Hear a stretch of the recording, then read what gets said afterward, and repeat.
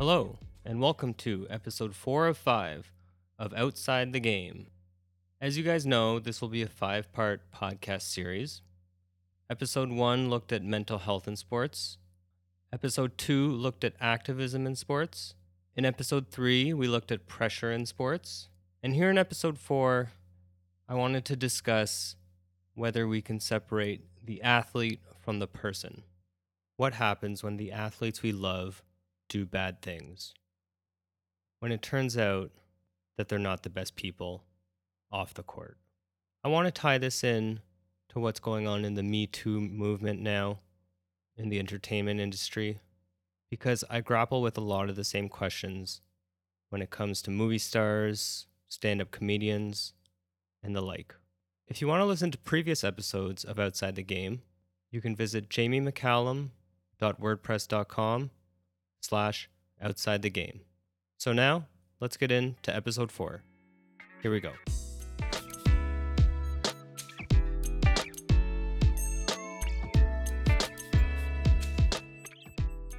I used to love Louis C.K. Now, I'm not so sure. Louis is just one of the many celebrities embroiled in scandal thanks to the Me Too movement, an international campaign that's exposing celebrities for sexually inappropriate behavior. Since it began in October 2017, other celebrities that have been accused of this behavior include Kevin Spacey, James Franco, and Dustin Hoffman, among many, many others. It's a good thing that these celebrities are being called out for this behavior. Nobody should ever engage in sexual harassment of any kind, nor should they wield their power and influence in a bid for sexual favors. But all of this begs the question: if somebody behaves poorly, can we still enjoy their work? And can we ever forgive them? Can we ever give them a second chance? Let's listen to a clip that contains a few more details about the allegations against Louis C.K., which, by the way, he has admitted to. And comedian and actor Louis C.K. has just responded to accusations of sexual misconduct. Here is his statement. I want to address the stories told to the New York Times by 5 women named Abby, Rebecca, Dana, Julia, and one who felt unable to name herself. These stories are true. At the time, I said to myself that what I did was okay because I never showed a woman my blank without asking first, which is also true. But what I learned later in life, too late, is that when you have power over another person, asking them to look at your blank isn't a question. It's a predicament for them. The power I had over these women is that they admired me, and I wielded that power irresponsibly. Like I said at the start, I love Louis C.K.'s work.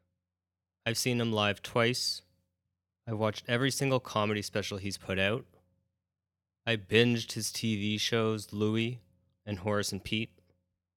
With all due respect to comedy veterans like Jerry Seinfeld, Chris Rock, and Eddie Murphy, and to the up-and-comers like Ali Wong, Hassan Minhaj, and Aziz Ansari, Louis is probably my favorite. And to be honest, it may not even be close. So when the Louis news first broke, my initial reaction was shock. Then it was disgust at what he had done. Then it was empathy for the women he did it to. But then my next reaction was decidedly more self-serving. It was a form of disappointment that I'll never be able to look at his art in the same way ever again. It'll forever be tainted. And if he ever does put out new material, he's currently trying to mount a comeback. Will I be able to watch it and maybe even enjoy it with a clear conscience? The same goes for the other celebs whose disturbing stories have bubbled to the surface thanks to Me Too. Will I ever be able to rewatch American Beauty without thinking of the allegations lobbed at Kevin Spacey? What about Rain Man, which won Dustin Hoffman an Oscar? Can I even watch Woody Allen movies anymore, given all that he's done? Or how about a rerun of The Cosby Show? The answer to all of these questions is that it's complicated. And it turns out the same is true in sports. Exum has it blocked in the corner by who else? Derek, 2011 MVP, Rose. And everybody just streams out on the floor to greet him, showing the respect. And they all know what this means to him. They know what he's lost and now what he's trying to find. What a great moment for Derrick Rose. And Jim, I haven't checked to see what the NBA high is for point total this year, but it's awfully young in the season. That's one of the most impressive performances of the year in the entire league. Earlier this month, Derrick Rose of the Minnesota Timberwolves stunned the NBA by scoring 50 points in a win over the Utah Jazz. For those of you who don't know, back in 2011, Rose became the youngest player ever to win the league MVP at the age of 22 while on the Chicago Bulls. But since his MVP season, Rose's play has declined significantly, mostly due to a depressing string of injuries. Basketball-wise, he became a shell of his former self, missing large chunks of many of the seasons that followed his MVP campaign. That's why his 50-point game was such a huge deal. It was a testament to the power of hard work. It was a comeback story, something that sports, maybe more than any other field, can't get enough of. Social media exploded with congratulatory messages, many from high-profile NBA players. Derrick Rose shed tears during his post-game interview, overcome with emotion. The Derrick Rose 50-point game dominated the NBA news cycle for a solid 24 hours. So that's the on-court stuff. Off the court, it's definitely worth remembering that in 2016, Rose and two of his friends stood trial for an alleged gang rape that occurred back in 2013. Rose was eventually cleared of the lawsuit, but a lot of his testimony remains troubling, including him admitting to not knowing the meaning of consent. Afterwards, Rose posed with the jurors for a picture. Something about that doesn't seem right. The defense painted Rose's accuser as somebody who was quote-unquote asking for it, a classic case of blaming the victim. I obviously don't know what happened that night with Rose, and I'm not going to pretend that I do. All that I know for sure is how I felt watching him get mobbed by his teammates after scoring 50 points. And the best way I can describe it is mixed feelings. On one hand, it was a great comeback story for an athlete who'd once considered walking away from the game due to his tough string of injuries. On the other hand, I couldn't not think about the disturbing allegations made against him in 2016. I know that some of you would say that that stuff doesn't matter. And all I can say in response is that in that moment, it did matter to me. My happiness for him also came with a healthy dose of indifference. Here's Rachel Nichols, one of the best NBA reporters out there, summing up her thoughts on Rose. There was the massive redemption narrative that everybody hurried into about how much Derrick had overcome and persevered through, which is both absolutely true and completely false depending on what you're talking about. Absolutely. Derrick Rose has overcome a horrific and in many cases heartbreaking series of injuries that robbed the league's youngest ever MVP of one of the great what might have been careers. Twice he's had to take time away from the game on teams he's been on, unsure of if he even wanted to continue playing. And twice he came back. And if you have been around to witness the incredible physical and mental toll all of that has taken, the fact that he's still standing, much less doing what he did on that court last night, that is incredible. However, there is also the absolute fact that 2 years ago, Rose was accused of participating in a gang rape. A civil trial found him not liable, but a lot of Rose's own testimony was troubling And regardless of how you personally judge what happened there, watching people last night bring that trial up and then try to gloss over it as something Rose went through as adversity for him, that was cringe-inducing, to say the least. Personally, I think it is okay to get excited about what Derrick Rose did on that basketball court last night. And I also think it's okay to talk in real terms about what he's done off of it, both the good and the bad. Derrick Rose, he was the story last night, and it is all part of his story. And by the way, his story, it's not over. He's not the same kid who won the MVP in 2011. He's also not the same man who sat in that courtroom in 2016. We all get to continue on and try to evolve and move forward. And that is an okay thing, too. The great Kobe Bryant is another example of a prominent athlete experiencing legal troubles. In 2003, Kobe was accused of sexual assault by a 19-year-old hotel employee.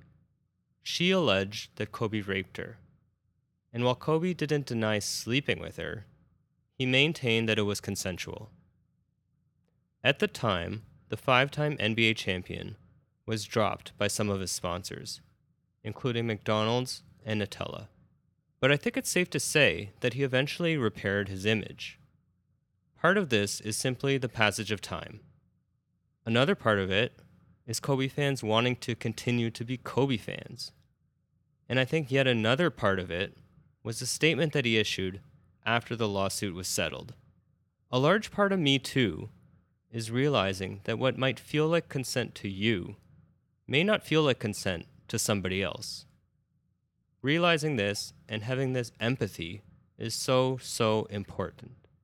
This is something that it seems like Derrick Rose maybe never fully grasped.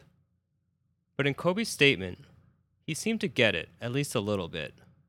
Here's a snippet, and I quote, "First, I want to apologize directly to the young woman involved in this incident. I want to apologize to her for my behavior that night and for the consequences she has suffered in the past year. Although this year has been incredibly difficult for me personally, I can only imagine the pain she has had to endure. I also want to apologize to her parents and family members, and to my family and friends and supporters, and to the citizens of Eagle, Colorado." In the statement, Kobe goes on to say, "I also want to make it clear that I do not question the motives of this young woman. No money has been paid to this woman. She has agreed that this statement will not be used against me in the civil case. Although I truly believe this encounter between us was consensual, I recognize now that she did not and does not view this incident the same way I do. After months of reviewing discovery, listening to her attorney, and even her testimony in person, I now understand how she feels that she did not consent to this encounter." So let's move on to Mr. Tiger Woods. I grew up on Tiger. Ever since he won the 97 Masters by a whopping 12 shots, I was hooked. He didn't look like other golfers. He wasn't built like other golfers. He didn't celebrate like other golfers. Everything about him was a breath of fresh air in the oftentimes stuffy game of golf. When he teed it up, you expected him to win. He expected himself to win. Even his fellow competitors, though they might not admit it, expected him to win. I had never seen an athlete dominate his or her sport the same way Tiger did. Wearing his Sunday red, he had an aura about him that not even Michael Jordan could ever reach, or Serena Williams, or Roger Federer, or LeBron James, or Usain Bolt. Tiger was in a league of his own. By 2008, he had amassed 14 major championship wins, famously second to only Jack Nicklaus, who won 18. Tiger has more major wins than Phil Mickelson, Ernie Els, and Rory McIlroy combined. But then, in 2009, it all came crashing down. A string of women began coming out of the woodwork, claiming to have engaged in sexual relations with Tiger. The squeaky clean image of Tiger, his lovely wife Elin, their 2 children Charlie and Sam, was suddenly no more. TMZ ran story after story as more women came forward. The tabloids had a field day. Tiger's fans didn't know what to believe. They couldn't believe this was happening to their guy. His sponsors dropped like flies. Gatorade, AT&T, General Motors, Gillette. The list goes on. It was the single biggest fall from grace I had ever witnessed. And after weeks of silence, Tiger finally spoke. Many of you in this room are my friends. Many in this room know me. Many of you have cheered for me, or you worked with me, or you supported me. Now, every one of you has good reason to be critical of me. I want to say to each of you, simply and directly, I am deeply sorry for my irresponsible and selfish behavior I engaged in. This episode is about whether we can still root for people who've done bad things. With Tiger, I had spent a large chunk of my life rooting for him. Watching him on Sunday at the majors was must-see TV, year after year after year. He was my favorite athlete. He was many people's favorite athlete. He brought the sport of golf to unprecedented levels. And while I would never condone his behavior off the course, I continue to root for Tiger. I want him to win more majors. I want him to catch Jack. And judging by the crowds, when he won his 80th PGA Tour event this past September, his first win in 5 years, I'm not the only one. So I don't think that this question has one simple answer. I think it depends on the mindset of the fan and the nature of the allegations against the movie star or athlete or politician or whatever, and how regretful and remorseful they appear to be. Admitting in an open, honest way that you've hurt others and are sorry for your actions can go a long way. The other thing that helps is time. The passage of time never hurts. It brings up a larger question about making mistakes. Shouldn't people be allowed to make mistakes? Haven't you made mistakes in your lives? I know I have in mine. Isn't it a good thing to be forgiving? To give people another chance? There are some things you can't come back from. But there are many instances when maybe we should be giving our public figures a second chance, especially if they sincerely seem sorry for what they've done. So that'll do it for episode 4 of Outside the Game. Take care.